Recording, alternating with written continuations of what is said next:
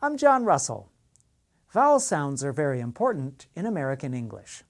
If you want to reduce your accent or sound more like an American, it is worth paying careful attention to the differences between these sounds. So, let's play a game. We will listen to a sentence and decide which vowel sound plays a more important part in the sentence. What are our two vowel sounds?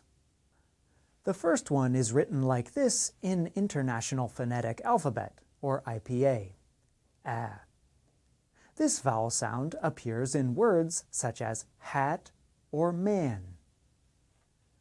The second vowel sound is written like this in IPA.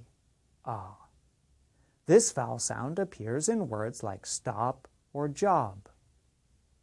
So, we have our two vowel sounds, a and ah. You will now hear a sentence. Which vowel sound is more common in the sentence? His father is confident that he got the job at the body shop. The answer is this, ah. This vowel sound appears many times in the sentence you heard.